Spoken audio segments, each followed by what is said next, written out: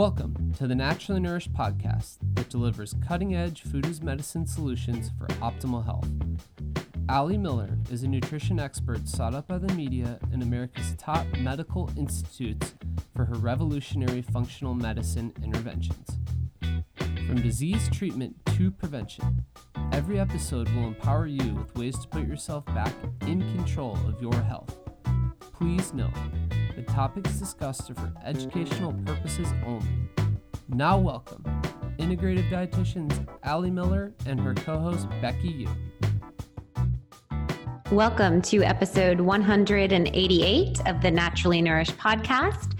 You are joining us for the topic of body autonomy and listening to your inner wisdom with amazing guest and personal hero of mine, Dr. Christiane Northrup. So before we get into our incredible conversation, we just want to have a quick word from our opening sponsor for this episode, Further Food. Further Food products are the highest quality collagen, gelatin, as well as health food tonics. And you guys know we absolutely love their grass-fed collagen. It's pasture raised. In the case of their marine collagen, it's wild caught if you do experience a beef sensitivity. Non-GMO, hormone-free, antibiotic-free, and they really draw upon a robust community of functional medicine doctors, practitioners, nutritionists, RDs, and other health heroes to inspire their product formulation. And these are products that, Allie and I use pretty much every single day. We're putting collagen in our coffee, or we're doing gelatin gummies in our households. Using their mindful matcha tonic or their turmeric tonic that are infused with different superfoods and adaptogens. So head on over to furtherfood.com and use the code ALLIE15 for savings on your first order. All right. So Dr. Christiane Northrup is a visionary pioneer in women's health, a board-certified OBGYN with more than 30 years of clinical experience, a former assistant clinical professor of OBGYN at University of Vermont College of Medicine, and a 3-time New York Times bestselling author of Women's Bodies, Women's Wisdom, The Wisdom of Menopause, and Goddesses Never Age. And in 2013, Reader's Digest named Dr. Northrup one of the 100 most trusted people in America. In 2016, she was named one of Oprah Winfrey's Super Soul 100, which is a group of leaders that use their voices and talent to awaken humanity. And in 2020, she was included in the Watkins Spiritual 100, which is a list of living people that make a unique and spiritual contribution on a global scale. She's internationally known for her empowering approach. Dr. Northrup embraces medicine that acknowledges the unity of body, mind, emotions, and spirits, and teaches women to create health by tuning into their inner wisdom. After decades spent transforming women's understanding of their sacred bodies and the process, Dr. Northrup now teaches women to thrive at every stage of their life. Dr. Northrup was also hosted 8 highly successful public television specials, and her work has been featured on The Oprah Winfrey Show, The Today Show, NBC Nightly News, The View, Rachel Ray, Good Morning America, 2020, The Dr. Oz Show, and now the Naturally Nourished podcast. So we cannot wait to have on this rebel rock star authority on body autonomy and really women's rights. And without further ado, this highly accredited woman is going to grace us with her presence. So welcome, Dr. Northrup, to the Naturally Nourished podcast. What a pleasure to be here. We are very excited for today's conversation, and I feel so deeply that it is truly divine intervention, as I rediscovered you just a couple months ago when you were doing work in the East Coast on body autonomy in Hartford, Connecticut, and speaking out there about the mandated vaccine policies. And it was like a second circling. I knew I recognized your name because I read Women's Bodies, Women's Wisdom, and that was the biggest driver of me learning about more functional medicine and women's hormones, and you got me off of oral birth control and helped me find balance in my body. So it's been a process. And I think that this is the time that we were supposed to cross paths again. There is no question that, I call this time the Great Awakening, which is a, kind of an astrological thing having to do with a Pluto-Saturn conjunction. And this has been foretold by so many wisdom traditions for so long. It's just that we never knew what it would look like. So here we are. Yes. Okay, so let's dig in and just start maybe a little bit on the lighter side of things and Good. talk a little bit about kind of your call to action in finding your own intuitive light. So what's this all about? Kind of what has created this awakening for you personally and in today's climate? How does a burned out and exhausted mama even find her intuition and hear that voice in herself? Yeah, no kidding. No kidding. And especially, right now, plus my own daughter has a 4-year-old and a 2-year-old. And so I'm up close and personal with what that looks like. And she works from home. And so what you need to do always to find the intuitive voice is to slow down and understand that all these shoulds, right? You should have a home cooked, organic, non-GMO meal every night. You should read your children a story. You should make sure they're never on screens.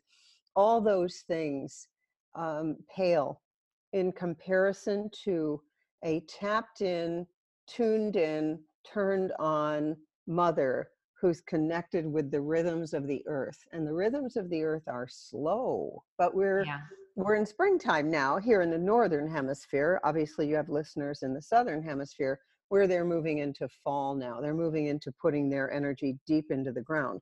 But for us, it's moving up. So what you want to do to tune into that is stand on the earth as much as you can, barefoot.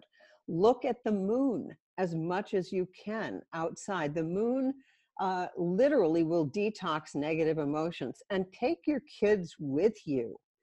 I had a father who used to wake us up when there was aurora borealis, or whether if there were comets, or so I remember once he brought a baby owl into our bedroom.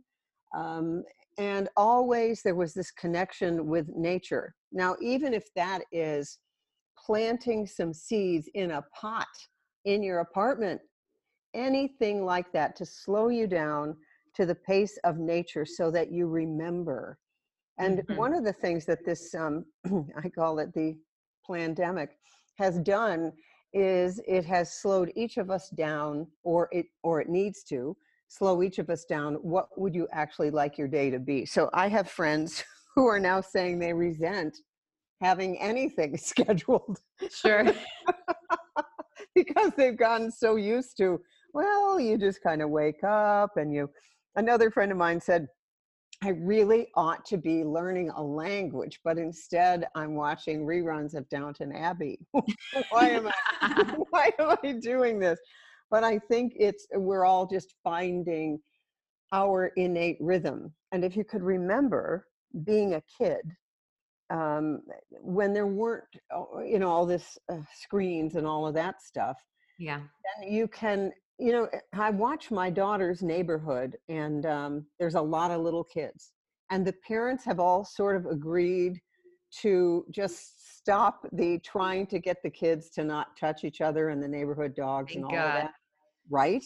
And so there's a marshland there with a lot of frogs coming in, and so anyway, the kids are out in nature. They're gathering sticks in the woods. They're doing a lot of chalk on sidewalks or driveways.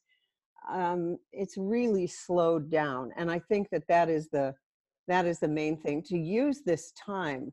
The one thing I'm seeing that is fascinating to me is those kids who are in school systems where they have to be on a screen from, let's say, 8:30 in the morning till 3 in the afternoon to do their classes, and then 2 to 3 hours of homework.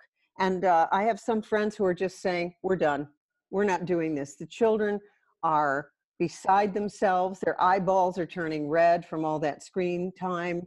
And we're going to see, I believe, a revolution in education. Because my homeschooling friends, my people in the Bronx and New York, who were forced to homeschool by the vaccine mandates, said what's happening is this wonderful sisterhood of cooperative parenting. And they're all finding that their kids, many kids are loving it, and they get everything done in 2 to 3 hours a day. Yeah. And led by desire and curiosity, which is very different. Yeah, completely. And we imprint. Right. And then, what I always say is that if this continues, nobody will need to get over the wounds of the 8th grade, which have the half-life of uranium. So that's a good thing.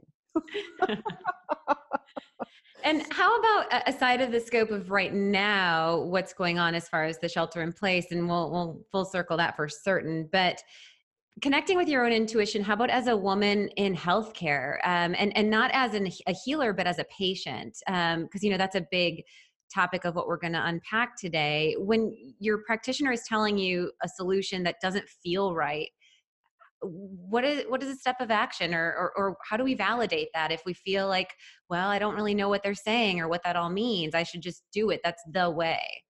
Yeah, I know that. Well, I think that that's been the old way. They must, okay, here's the dialogue. They have an MD or a DO or whatever, and they must know more than I do. Well, I'm not a doctor, they are. And so often I'll hear women say, well, I'm not a doctor, but, and I always want to remove it doesn't matter if you're not a doctor, you're the one in your body. It's kind of like, well baby checkups, which I knew 30 years ago. I knew that well baby checkups were mostly simply a way to medicalize the child and get them to accept the vaccine plan as a health plan. I always knew that. In fact, when my kids were little, they said, "Are we ever going to go to the doctor?" I said, probably not. No, right. I don't think it's a good idea. So they're not medicalized, and they're also, they never had a religion to recover from either, but they feel deeply spiritual, Sure. So I think that this is a perfect time because, you can't go. I mean, my acupuncturist stopped when this whole thing came on, my massage therapy. In other words, my healthcare, massage therapy, Pilates, and acupuncture just went away. But I never had any other health care. I mean, I've got someone named as my physician, and they'll occasionally send me things like, that I laugh about. It's time for your annual mammogram. Really? Because I've never had one of those. And I don't intend to start anytime soon. So I believe that this is a time. And let me be very clear. There are wonderful things that the conventional medical system does. There are wonderful things, but in general, it's not a health care system, it's a health scare system. Yes. And so this is a perfect time to tap into your own intuition.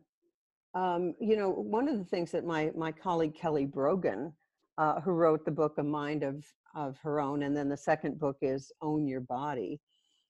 It is a very difficult, but ultimately incredibly fulfilling thing to reclaim sovereignty over your own health and to understand that your body is, it's a manifestation of ideas. Your immunity is wired in by your sense of safety and security.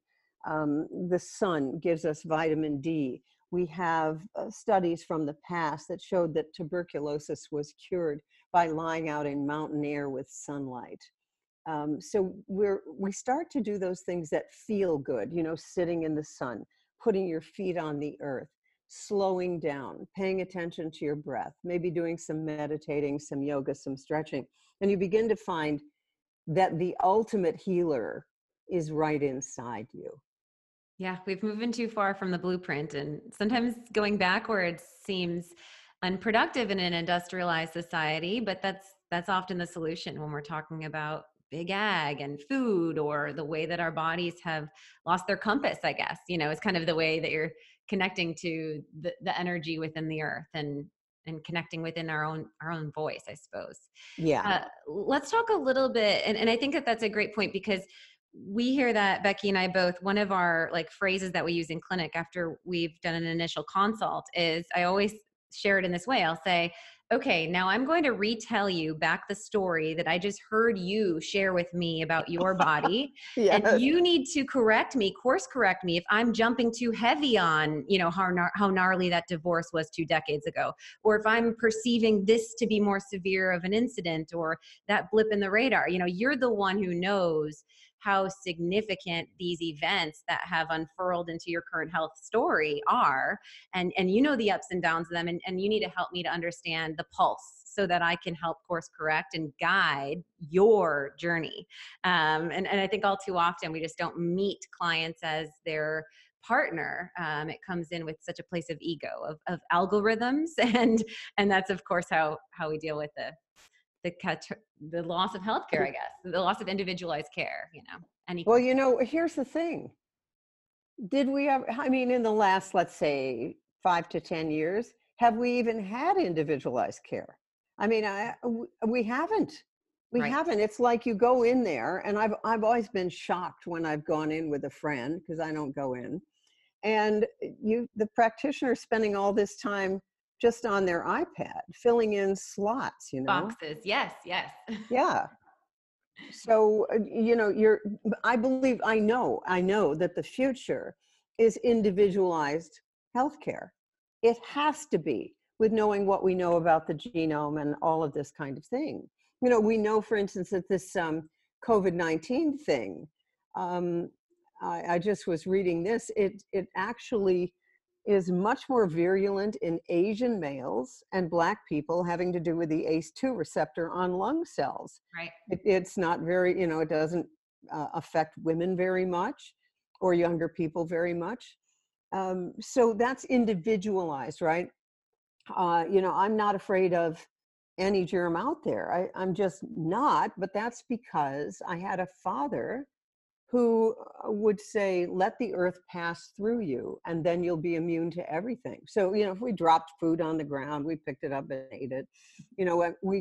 He made yogurt for his patients who were on antibiotics. Yeah. And this was in the 50s and 60s. So, just another hitting the head on the concrete of this sterility movement. I'm like, haven't we had the hygiene hypothesis revealed already? What is going on here? What is going on in this backward stuff? That's right. Yes. Yep. Yeah. Right. So I want to dig in a little further on specific to women's health, the re-release of your international bestseller, Women's Bodies, Women's Wisdom. And as we were setting this up too, I realized I have an old copy, I think from college. Thank you for your work. Both Allie and I have definitely been guided by that, but it's really a Bible of surviving, these hormone transitional periods for so many of our clients and so many women. So I want to talk about maybe some of the updates and what you've seen shift over the last couple of decades of just our understanding of how the female body works, and maybe our own ability to impact hormones and impact that delicate, intricate balance of the female body. Well, the first thing that I can say is we're having this conversation. So, so where were you in your development in 1994 when the first edition came out, right? Think back to 1994. Let me tell you who wasn't there. Women like you. Right. Right? So I look at the 30-somethings now and the 20-somethings, and I have this whole worldwide audience. And at the time that I did the research for that book in the 80s and 90s, recovery was new. The 12-step program was new for things like, food and sex and relationships. And we were just getting into the whole idea of recovery and addiction. I mean, other than alcoholism for white men. Sure. And so I was starting to see that PMS, for instance, the women with the worst PMS were those from alcoholic family systems. And it was trauma in the body that was messing with the hormones. And my colleagues all thought I was crazy. They thought that women with chronic pelvic pain were just making it up. I mean, trying to get attention. Women with chronic fatigue syndrome, that was all in their heads. So I listened to women, I talked to women. They would sit on the couch in my office and tell me their stories. And my colleagues would say, we only see normal women. You're seeing all the nut cases. And then as I began to do the research, and then as the book came out and I went around the world a bit, I saw that my so-called wacko patients were everywhere. And I call this book now the post-Me Too generation. When in October of 2017, when the New York Times stuff on Harvey Weinstein was just hitting, I was transfixed, and I do not consume most any mainstream media stuff. I just don't do it. I couldn't read enough because it was as though suddenly the culture had awakened to something that I had been seeing and writing about for decades. So that's one of the most exciting things, is to see the number of people who are now saying this approach to the body, like it's a machine, and as though our lives do not contribute to our state of health. That is something that is obsolete. And here's the other cool thing. I mean, I was friends with Candace Pert, who characterized the molecules that the brain makes when it thinks, the endorphins and the enkephalins and all of the hormones and so on. And she'd find that there's receptor sites on every immune cell for serotonin and all the rest of it. So we now have way more science to support what women have actually known in their bodies forever. Only now, there's if you say me too /me too, the whole world is with you. Whereas for the past, probably 5,000 years, if you told about your experience, you were crazy, or you got killed, or you got banished somehow. So that's what's changed. Is when that book first came out, June 1994, I was terrified to go into the hospital and see my colleagues. I always was terrified that I would lose my license. When I'd go into the hospital, I'd go to my doctor's mailbox, and I was always sure that there would be an eviction notice. Oh my goodness. No, and it's so funny because now I'm thinking as you're speaking, we probably have, so this is episode 188 of our podcast. And I think we have at least 20 plus episodes just on the hypothalamic pituitary adrenal axis, the HPA axis and that parasympathetic relationship to hormone management. And I think that you were chipping at that iceberg, the stress connection, the importance of, yoga and mindfulness. And it wasn't common speak. That was like, woo, such a small population. And now I think that this is something that women are realizing is essential, is something that's foundational and very necessary. Right. This is not optional. And so, right. It's kind of amazing. Like suddenly, okay, you can't go and see your doctor except maybe telemedicine, right? You can't be touched. You have been thrown back on your own recognizance, as it were.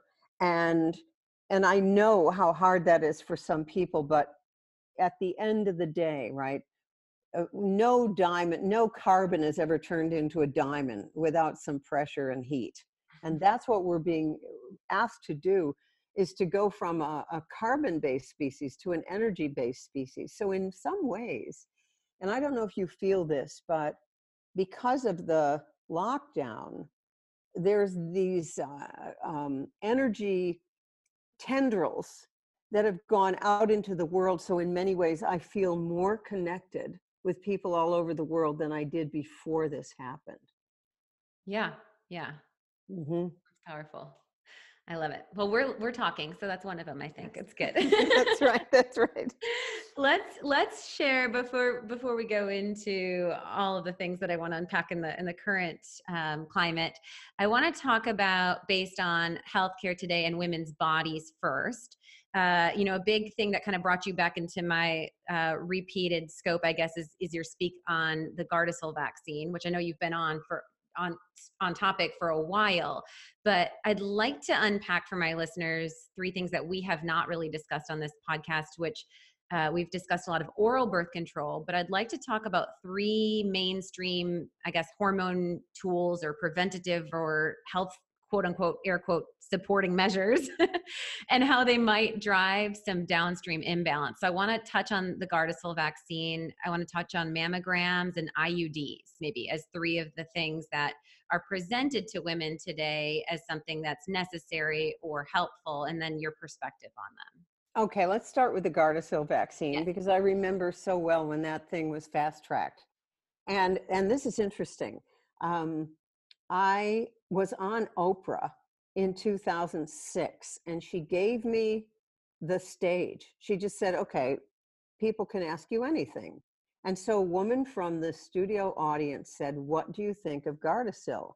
And I said, you're not going to like my response, but I don't think it's a good idea at all. Now, that's only because I had seen so many cases of HPV just reverse with time, with dietary management, particularly high dose antioxidants like vitamin C, E, the B vitamins, and so on.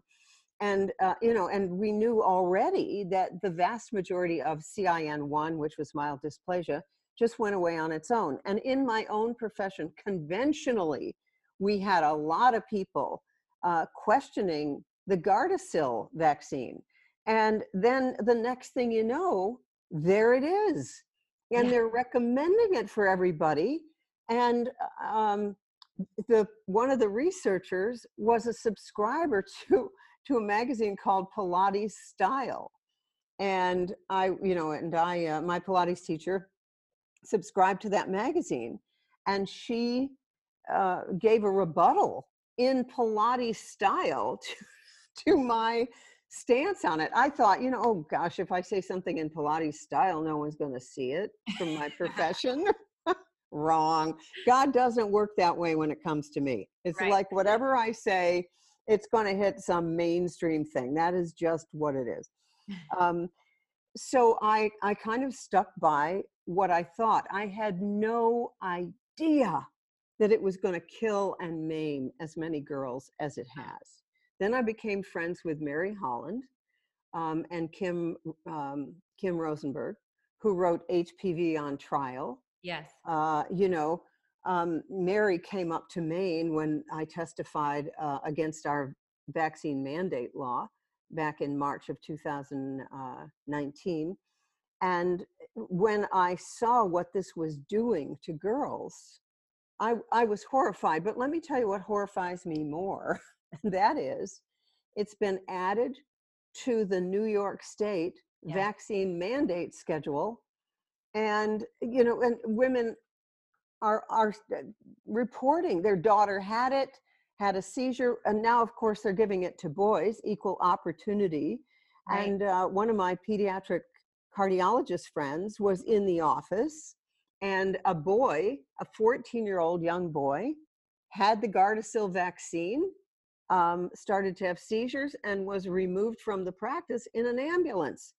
How can we keep doing this? I do not understand. First of all, we have no data, none, zip, that this prevents cervical cancer later. We have no data that it prevents head and neck cancer, and yet they keep pushing it. Yeah. And this is staggering to me that this would ever be mandated. And then, of course, the marketing has been brilliant. I won't be one more. You never were going to be, And one of my friends has a, very sassy 11, 12-year-old. And she goes, goes to a fancy private school. And she goes, Mom, I want my 12-year-old vaccine. all my friends are getting it. Oh right? my gosh. Yeah, that's what's happening. And in many states, they're trying to remove parental consent for Oh vaccines. my goodness. Wow. Yeah, yeah. That's so. This is another thing why homeschooling is, I think, going to be such a trend. Now, I don't see most mothers spending all day teaching their kids. What I do see is that those who are teachers will be paid privately. Sure. And I think that's going to come more and more. But the Gardasil vaccine, to me, is a disaster. It's a disaster. And because, like I said, if you end up, and the other thing that's happening, by the way, and we've got some data on this, is that those who've had the Gardasil vaccine, the first ones out of the chute, as it were, like in 2006, 2007, are now getting cervical cancer at a much younger rate, because in the past, if you had certain types of HPV, now remember there are over 100 types of HPV, right, and the vaccine is allegedly guarding against the 4 main types. But there are all these others. So it seems to have changed the body's immunity, and so that people are getting cancer much earlier than they would have. And the pap smear screening is really an amazing tool. Mm-hmm. And even with Gardasil, let's assume that it even worked, which it doesn't. But if it did, there's other kinds of cervical cancer, which is adenocarcinoma of the cervix, more of the glands, not the squamous cells, that wouldn't get. So anyway, my take on that is a disaster, and I cannot believe that my colleagues are still recommending it. I just can't believe it. But I couldn't believe it when fetal monitoring came in, and suddenly our C-section rate at my hospital soared to 25% overnight, because no one knew how to read the monitor. And to this day, we have no data that shows that fetal monitoring does anything except increase the C-section rate. Yes. So wild. Becky at her second trimester is like, I told her, I was like, I will be your doula. I will go with you. I will your baby is not being removed from you. Birth center. We got this. Well, are you in a place where they're not going to, they'll allow you to have a support person in there and all that? As far as I know, Austin is still looking. Oh, Austin, you're good. Right? Yeah. Texas is, I think you're good. I've got friends in Austin. That's really good. Yeah, good. We tend to be our own country when it comes to these things. So yeah, yes, you do. Yes, it might be one of those places I'll be forced to move. So let's riff a little bit on mammograms, because I think that'll be surprising to a lot of listeners. Information that might be new to them on potential risk factors, or maybe why they may not be as accurate as we once thought. That's right. So what's happened with mammograms, and this was in the Cochrane Collective reports, what they've found over the years is if you have your annual mammogram, let's say starting in your 40s or even 50s, the radiation from the mammogram will eventually increase the risk of cancer. But the part that bothers me the most is that from the time mammograms were introduced, they find things you will die with, but not die from. And that's a phrase that I have borrowed from Dr. Gilbert Welsh, who was at Dartmouth Medical School, my alma mater, and he's followed biologic systems and screening. And he wrote a book called Should I Be Tested for Cancer? Maybe Not, and Here's Why. And what he found was that screening will tend to pick up things that are indolent, like they're not going to kill you, and they would be there on autopsy. So an example of this is an autopsy study they did of women in their 40s who died in car accidents, and they found that 40% of them had ductal carcinoma in situ of their breasts that they never knew about. Now, this is the problem with the newer high-resolution mammograms. They pick up DCIS, and that's the wrong name for it. Ductal carcinoma in situ. It is not carcinoma. And so there are those at the National Cancer Institute who feel that the name should be changed to indolent lesion of indeterminate significance, like idle, because the name DCIS scares the bejesus out of women. Sure does. Yeah. And so then what do? Oh God, you better cut them off. Prophylactic mastectomies, you see. So what's better is thermography. And thermography's been around since the 70s. And this is simply taking a camera and testing the heat in various areas of the body. And there's no radiation whatsoever. And a thermographic image of your breast will be as individual as your fingerprint. And so what happens there is that you can tell where the hot spots are. And most all cancer is cellular inflammation first. So that would show up as heat. Then what you do, you change your diet, you get your hormones back, under control, you stop the sugar, all the things that lead to estrogen dominance. And then you watch the thermogram pattern go back to normal. So that's actually a functional test that is true prevention, you see. And I have a huge section in the new Women's Bodies, Women's Wisdom that talks about all of this with all of the attendant studies, because despite everything I'm telling you, and despite the fact that we have all these studies, there's a lot of hospitals and doctors' offices that still own mammogram machines. Right. And it is a fantastic income source. And they're getting that red flag every time you walk through their door that box is open and hasn't been checked yet. And that creates a lot of that is exactly right. I heard once, this was really interesting. And I think it was in Texas, the state troopers, and they were asking them why they didn't know more about the sex trafficking. And you know what it had to do with? There was no box to check, honest to God. Goodness. And the minute they got the box to check, right? Like if they pull over a car and they're suspicious, then the number of convictions, the number of children who got rescued went way up. So the box thing is a big deal. For better or worse, I guess both ends in that. That's right. That's right. Let's unpack a little bit on IUDs, because I think a lot of women have the perception that this is the maybe better alternate option over oral birth control. Maybe it doesn't, impact the microbiome as much or influence B vitamin status or future fertility. And there's the non-hormonal version versus the one with progestin. What's your take on IUDs in general? IUDs and I have an interesting history, because what I remember this, I can visualize myself. I'm walking in the corridor of Dartmouth Medical School with one of my OBGYN professors. And I say to him, these Delcon shields have a braided string, and the bacteria can climb right up into the uterus. And that's why we're seeing pelvic inflammatory disease with this kind of IUD, which was recommended for nulliparous women back then. This was the IUD for the woman who'd never had a child. So that's the 70s. I saw more women have severe pelvic inflammatory disease from an IUD, from a Delcon shield, having to have their uterus and ovaries removed, having their fertility taken away from them because of this Delcon Shield IUD. And then what happened, they finally were taken off the market and sent to the third world.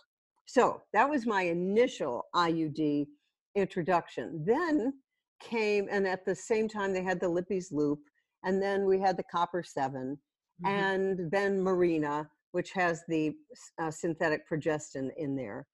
Now, what I have found is, let's compare it to the synthetic progestin, Depo-Provera little inserts, in your arm and all that. I think an IUD in a person in a monogamous relationship with a monofilament string can be a very good thing. But I also want women to know that if they know their cycles and if they cherish their bodies, it's easy to know when you're fertile, and you avoid intercourse with a sperm-bearing creature during that time frame. And, you know, and if you're in a relationship where you cannot have that discussion, you're in the wrong That's relationship. right.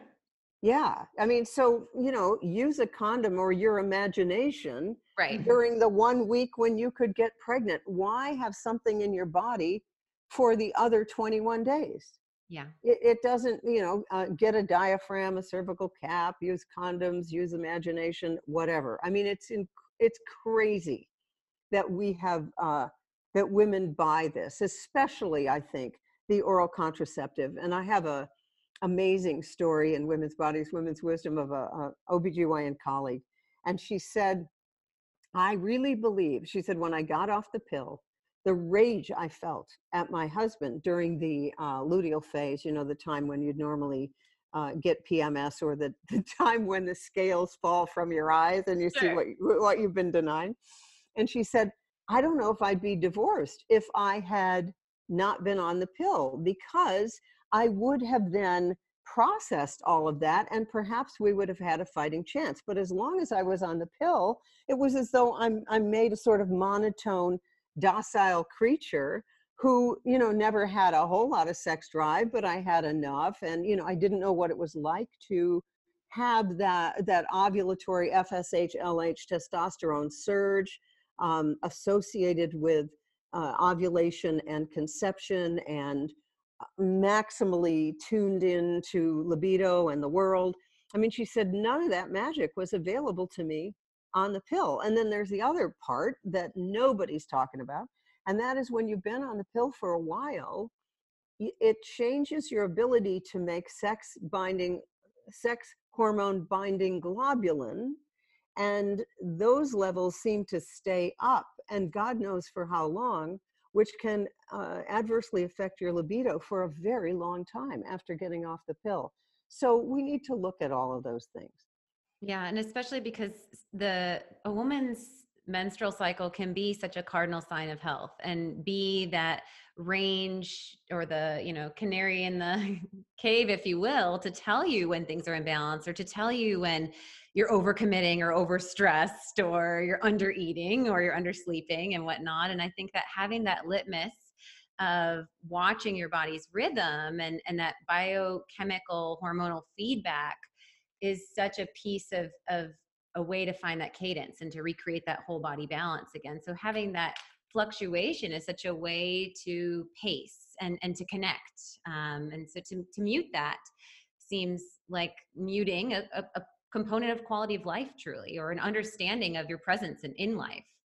But again, let me just say that conversation, that what you just talked about, that wasn't available to anyone. Well, maybe one in 1,000, you know, 20 years ago, because the narrative was, you want to get rid of your period as soon as you possibly can. Yeah. You don't want that.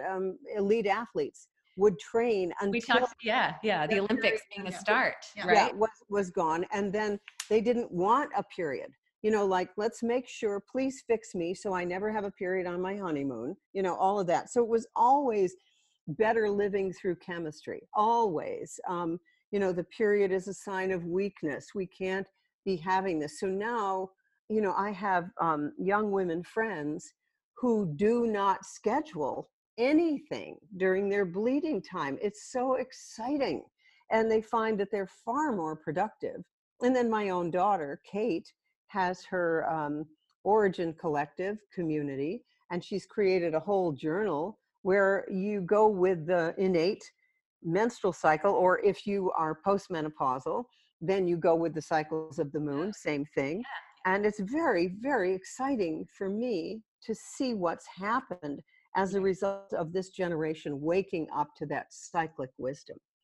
It's awesome. I think that kind of divine sisterhood element is possibly what we're seeing still, like you said, that deeper vibration of connection at this time. And I think that that's a big reason why we're all here and at this moment. So yes, I want to go into definitely some information on the current narrative of what's all going on with COVID-19 and how we're possibly being, I don't even have to say possibly to you, gaslammed with manipulation of data and, you know, misguided recommendations on sterility, masks, separation. when, we're potentially making people more sick, more dependent, more slaves to the Pharmageddon, if you will. But let's have a word from our mid-roll sponsor, and then we'll unpack. I'd love to hear some of your take on the myopic approach of vaccine and how and if that would be a good fit for how we're moving forward. So we'll take one moment. This episode is sponsored by us, Naturally Nourished Supplements.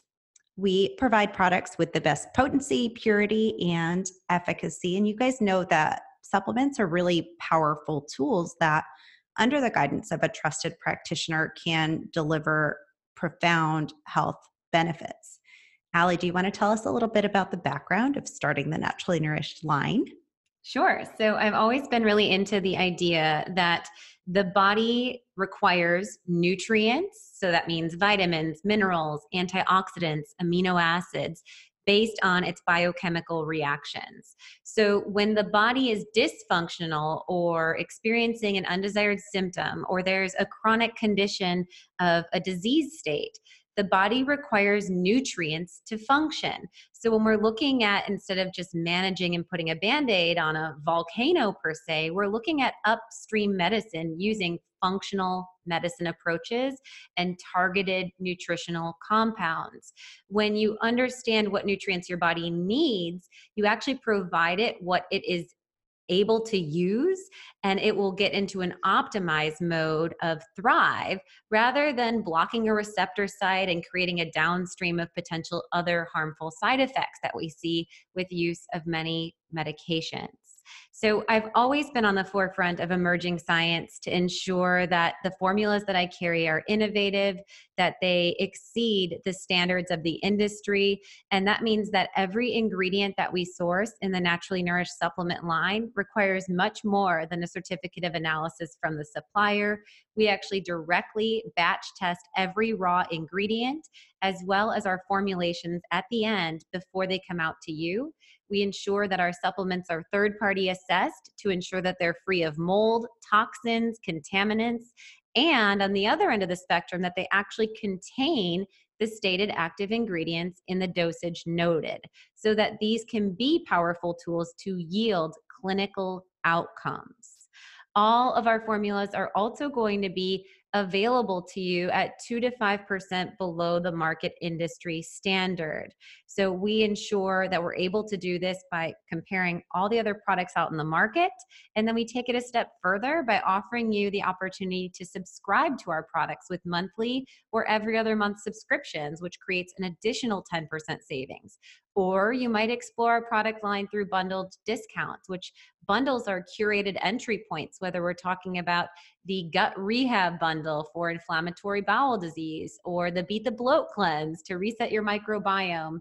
We've curated bundles as a great action place to start and create that savings in there. So go on over to alliemillerrd.com and check out all that we have to offer with functional nutrient products that are going to exceed the market standard industry and ensure that you create a formula that works for you, your body, your household with purity, potency, and efficacy. Okay, so we're back.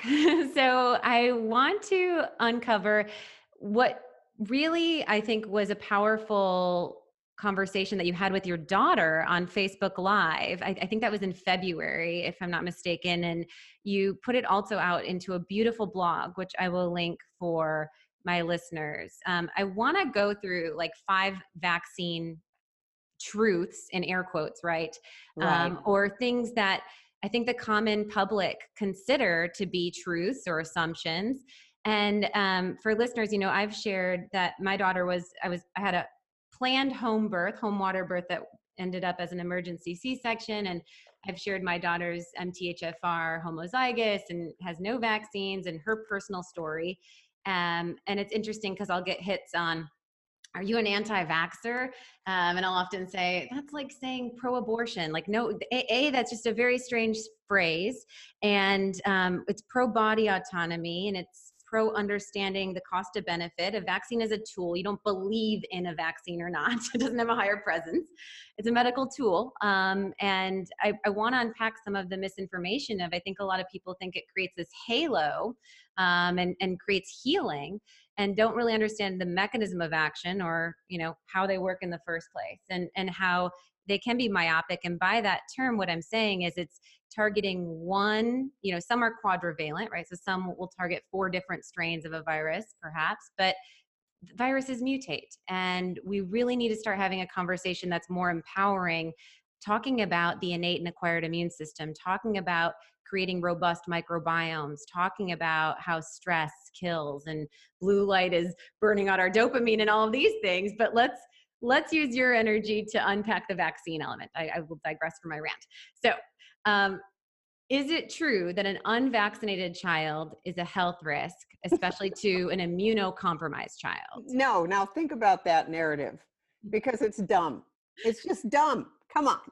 If you are certain that vaccines work, why would you ever be worried about an unvaccinated child being a risk for your vaccinated child? But let me also say, we know that a vaccine does not, will not, cannot prevent a vaccinated child from carrying the germ. It can't do that. And a healthy, unvaccinated child is no risk to a vaccinated child. And who's a risk? This is the biggie, right? Yes. This is how big pharma has pushed it down our throats. It's the same thing with this spamdemic here, which is, let's make sure that we take all the strong, healthy people and quarantine them in order to save the immunocompromised, weak old people with the pre-existing conditions.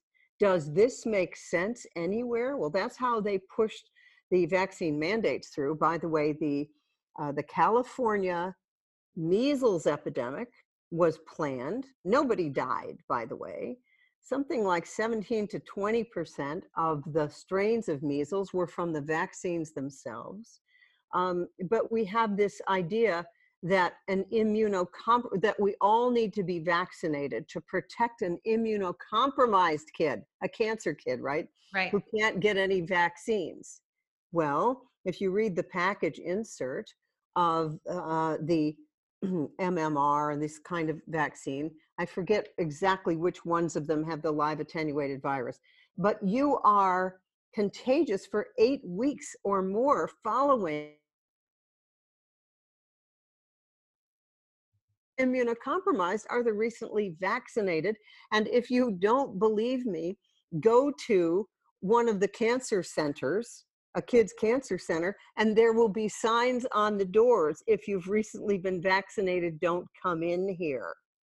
Wild. Uh-huh. That was a really important one for people to hear.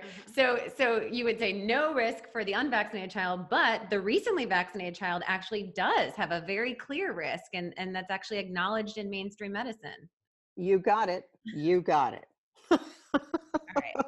How about this one? I have a feeling I know where you're going to go with this, but vaccines are perfectly safe, aren't they?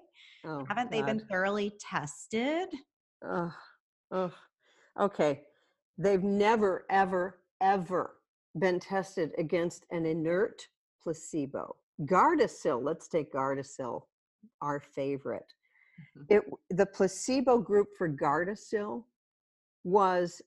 had an aluminum adjuvant in it. So the adjuvants are the heavy metals that actually stir up your immune system to come in and say howdy to the germ, so that you can get an identification in your immune system with, this germ brings my white blood cells in here to fight it. So that it requires an adjuvant. And so the adjuvants themselves are often highly toxic. And we now know from the work of Christopher Exner that they do in fact cross the blood-brain barrier, like the aluminum in vaccines, and they stay there forever. So they are not safe. They are not thoroughly tested. And let's be clear, everybody, just for those of you who don't know this, in 1986, Congress gave vaccine manufacturers complete immunity from all lawsuits, from all liability, from vaccines. And they could produce whatever they wanted, not test it.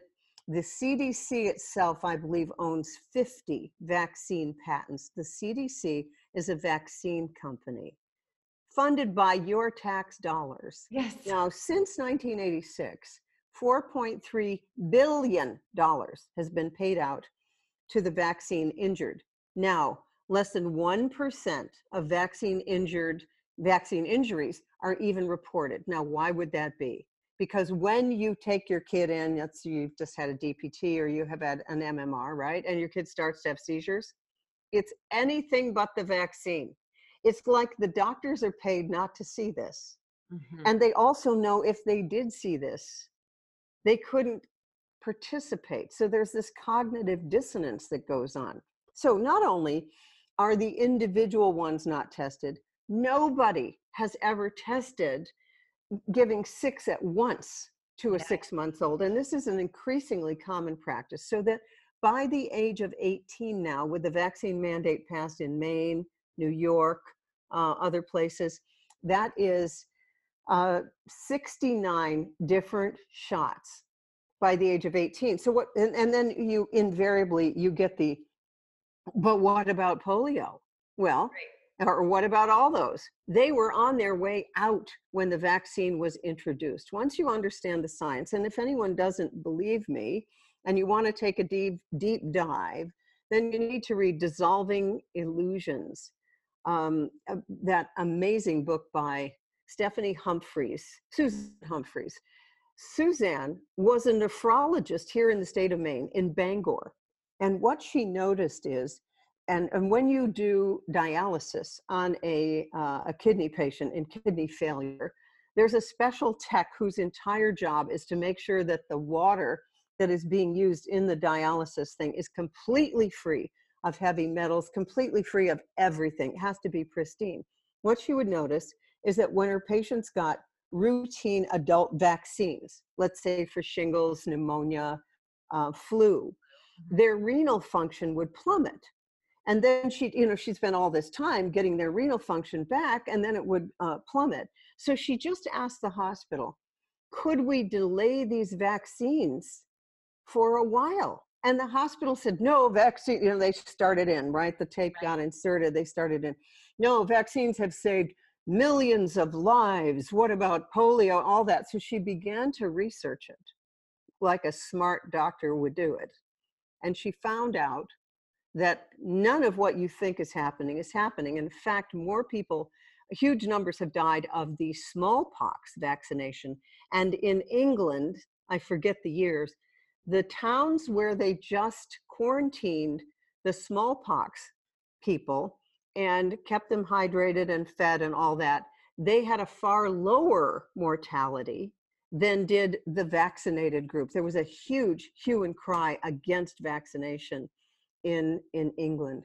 So things are not what they seem, and vaccines have not been the panacea they've been made out to be. In fact, in Guinea-Bissau, Africa, they had a kind of a natural experiment where some kids got in there for their DPT and some didn't, and they were completely matched. It's just that sometimes the mothers couldn't get in there. And they found out that the kids who had the DPT were, and I might get this wrong, it's either 20 to 50 times more likely to die of something else than the unvaccinated kids. Now, nobody died of diphtheria, tetanus, or pertussis. So they were protected, but it had done something to the immunity so that they were much more susceptible to everything else. So we're messing with immunity in a way that nobody understands. And the vaccine companies have absolutely no liability whatsoever. Now, talk about a business to be in. Just put whatever you want, inject it into everybody, and you have no liability. Now, we know that most of Congress has probably been bought somehow by Big Pharma. Here in Maine, we had the citizens' referendum to repeal the vaccine mandate law, which passed by one vote, by the way. And I went up there and I became well, I'm already radicalized, but I really became radicalized because I go up there to testify because my beloved is a PhD epidemiologist who encouraged me to do it. He said, hey, there's no data for this. He'd worked all over the world, has a PhD from Harvard. So I go up with my little testimony, and there are 3 overflow rooms of parents with vaccine injured children.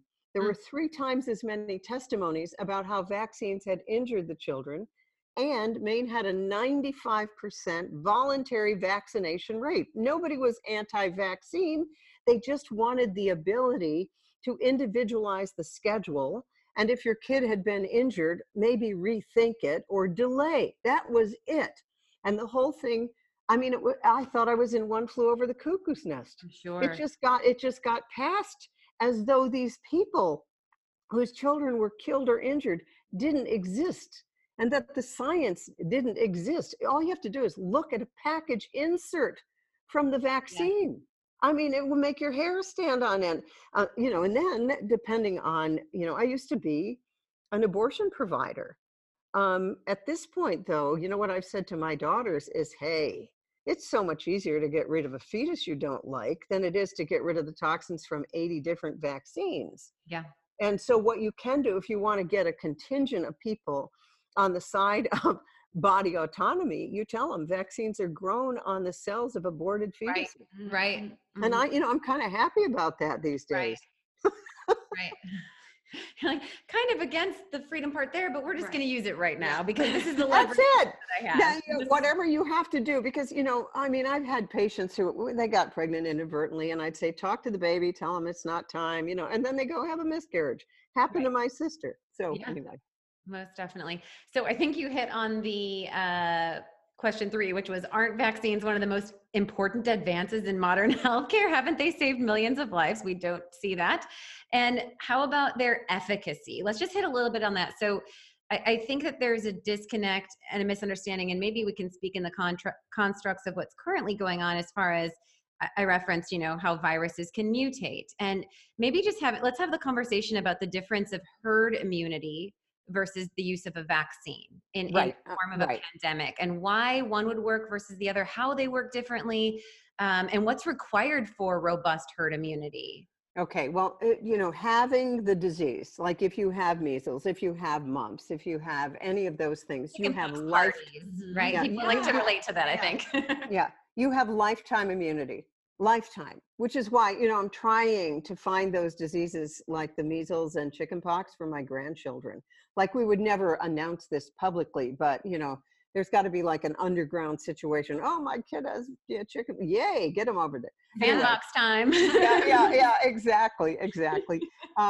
So anyhow, that's lifetime immunity. But with a vaccine, you get this kind of artificial immunity. So let me give you an example. We had whole warships quarantined out at sea with all these sailors who had mumps. And nobody gets as vaccinated as many times as our service people. Right. And they were all fully up to speed on their MMRs, and they still got mumps. Harvard had a big outbreak of mumps. Everyone fully vaccinated. And here's the thing, even the booster shots don't work. So vaccine, and let's just take the flu vaccine. There's reports that those who've had the flu vaccine are the ones coming down with illness from COVID, and also the ones whose vitamin D levels are suboptimal. So at any given year, everyone knows this, the flu vaccine is kind of a shot in the dark. The CDC kind of tries to figure out what's the strain that's going to hit this year. And then you get a vaccine. And it's about, I think this year was something like 30% effective, which means that the other 70% of people just got injected with toxins for no good reason. Right. You see. So, and I have no idea. I mean, even Paul Offit came out with a YouTube video about he was very afraid of a COVID vaccine because it takes 20 years to really come up with a good vaccine. Now, he's Mr. Vaccine. He has recommended that everyone be vaccinated for everything for the rest of their lives. And when this guy comes out, I thought, whoa. Yeah. So, but let me be clear. there are many people who really, really, really believe this. And so I want to be honest that because our immunity is wired in by our sense of safety and security in the world, right? There's a whole group of people who will feel better when there's a vaccine. Oh yeah. Yeah. And you know what? That's okay with me. They can have it. I just don't want it mandated for me. That's all. Right. Yeah. And I think when we talk about herd immunity, like you said, the first thing that's important is obviously finding it and exposure. And we've heard more and more as we're looking at up-to-date research that more people have the antibodies than anticipated with COVID-19, which would mean that the mortality percent is even lower, more having it, less deaths. And so it's likely already kind of running its course or run its course. But in order to have herd immunity, we have to be out, we have to be engaging with other people, we have to have community, we have to have contact. And in order to build a robust immune system to not have to require hospitalization if infected, we need, like you mentioned, vitamin D, a robust microbiome. What are other things that you feel like are limited that we need to provide to enhance the way that the body was wired to work in the first place that might be at risk at this time? Okay, we need more zinc. It is clear that the reason that this thing is getting people is that it takes zinc out of the cells. Mm-hmm. So we need more zinc. I would be zinc, liposomal vitamin C, which is fat soluble, or just basic ascorbic acid or ester C. That's important. Vitamin D, 10,000 international units a day. Until you can get out in the sun. What the sun does for you, by the way, if you are light skinned, then 30 minutes of exposure over most of your body will give you 10,000 international units per day, and the body won't make more than that. But most people are very low on vitamin D, particularly after a winter of being inside. So I supplement with 10,000 IU a day. I get liquid zinc from vimergy.com, and because it has no taste. The other thing that I like to have on hand is Pico Silver. And this is a very tiny atomic silver that fights viruses. And you can get that from rnareset.com. Again, I'm not in, these are not companies that I have any arrangement with. They're just things that I like. And that's different than colloidal silver? I'm sorry. Yes, it's a little more absorbable than colloidal silver. Yeah, yeah. Okay. And then, for many people are having trouble getting supplements in their natural food store Right. or even on Amazon. But I can get stuff very quickly on Mercola.com, Joe Mercola. And Joe's been someone who has published wonderful research on vaccines for 20 years. Yeah. Also, all the research of Dr. Sherry Tenpenny is fantastic. And then also, obviously, I'm a huge fan of RFK Jr. and also Del Bigtree. So these are the people kind of leading the charge. And I'd also love everyone who listens to this podcast to join MAMM, Millions Against Medical Mandates. Okay. This is a wonderful group run by Maureen McDonald. And everyone that I've mentioned, RFK Jr., Sherry Tenpenny, me, Del Bigtree, are all members because what we want to do is create an army of people who are vaccine aware, who don't want mandates. No one's anti-vax. They just want the choice because we have to be able to have an individualized schedule. Yeah.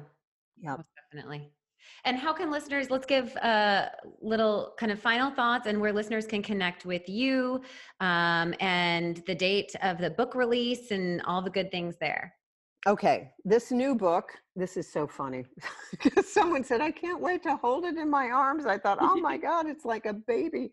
And a birth and a rebirth and a birth. A rebirth. I mean, this is what? Quintuplets, man. I think this is the 5th and final edition. So let me be clear. This is putting a bookend in the big books because my last book, by the way, was Dodging Energy Vampires, and it was how to get free of an energy vampire. So basically, that's what we're doing here. We are all getting free from a system that has not had our best interests at hand. So that's important.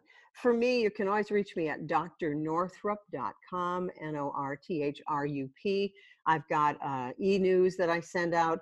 I'm active on Facebook and Instagram, Dr. Christiane Northrup. I do more of my subversive work over on Twitter. It feels like Twitter is a little kinder, if you know. Well, like you're saying, sign up for the e-letter, sign up for the newsletter. Yeah. You're right. Exactly. So that's the deal. The book comes out, I believe it is May 5th. Okay. Yeah. Wonderful. Yep. So it will be available when this comes out. Awesome.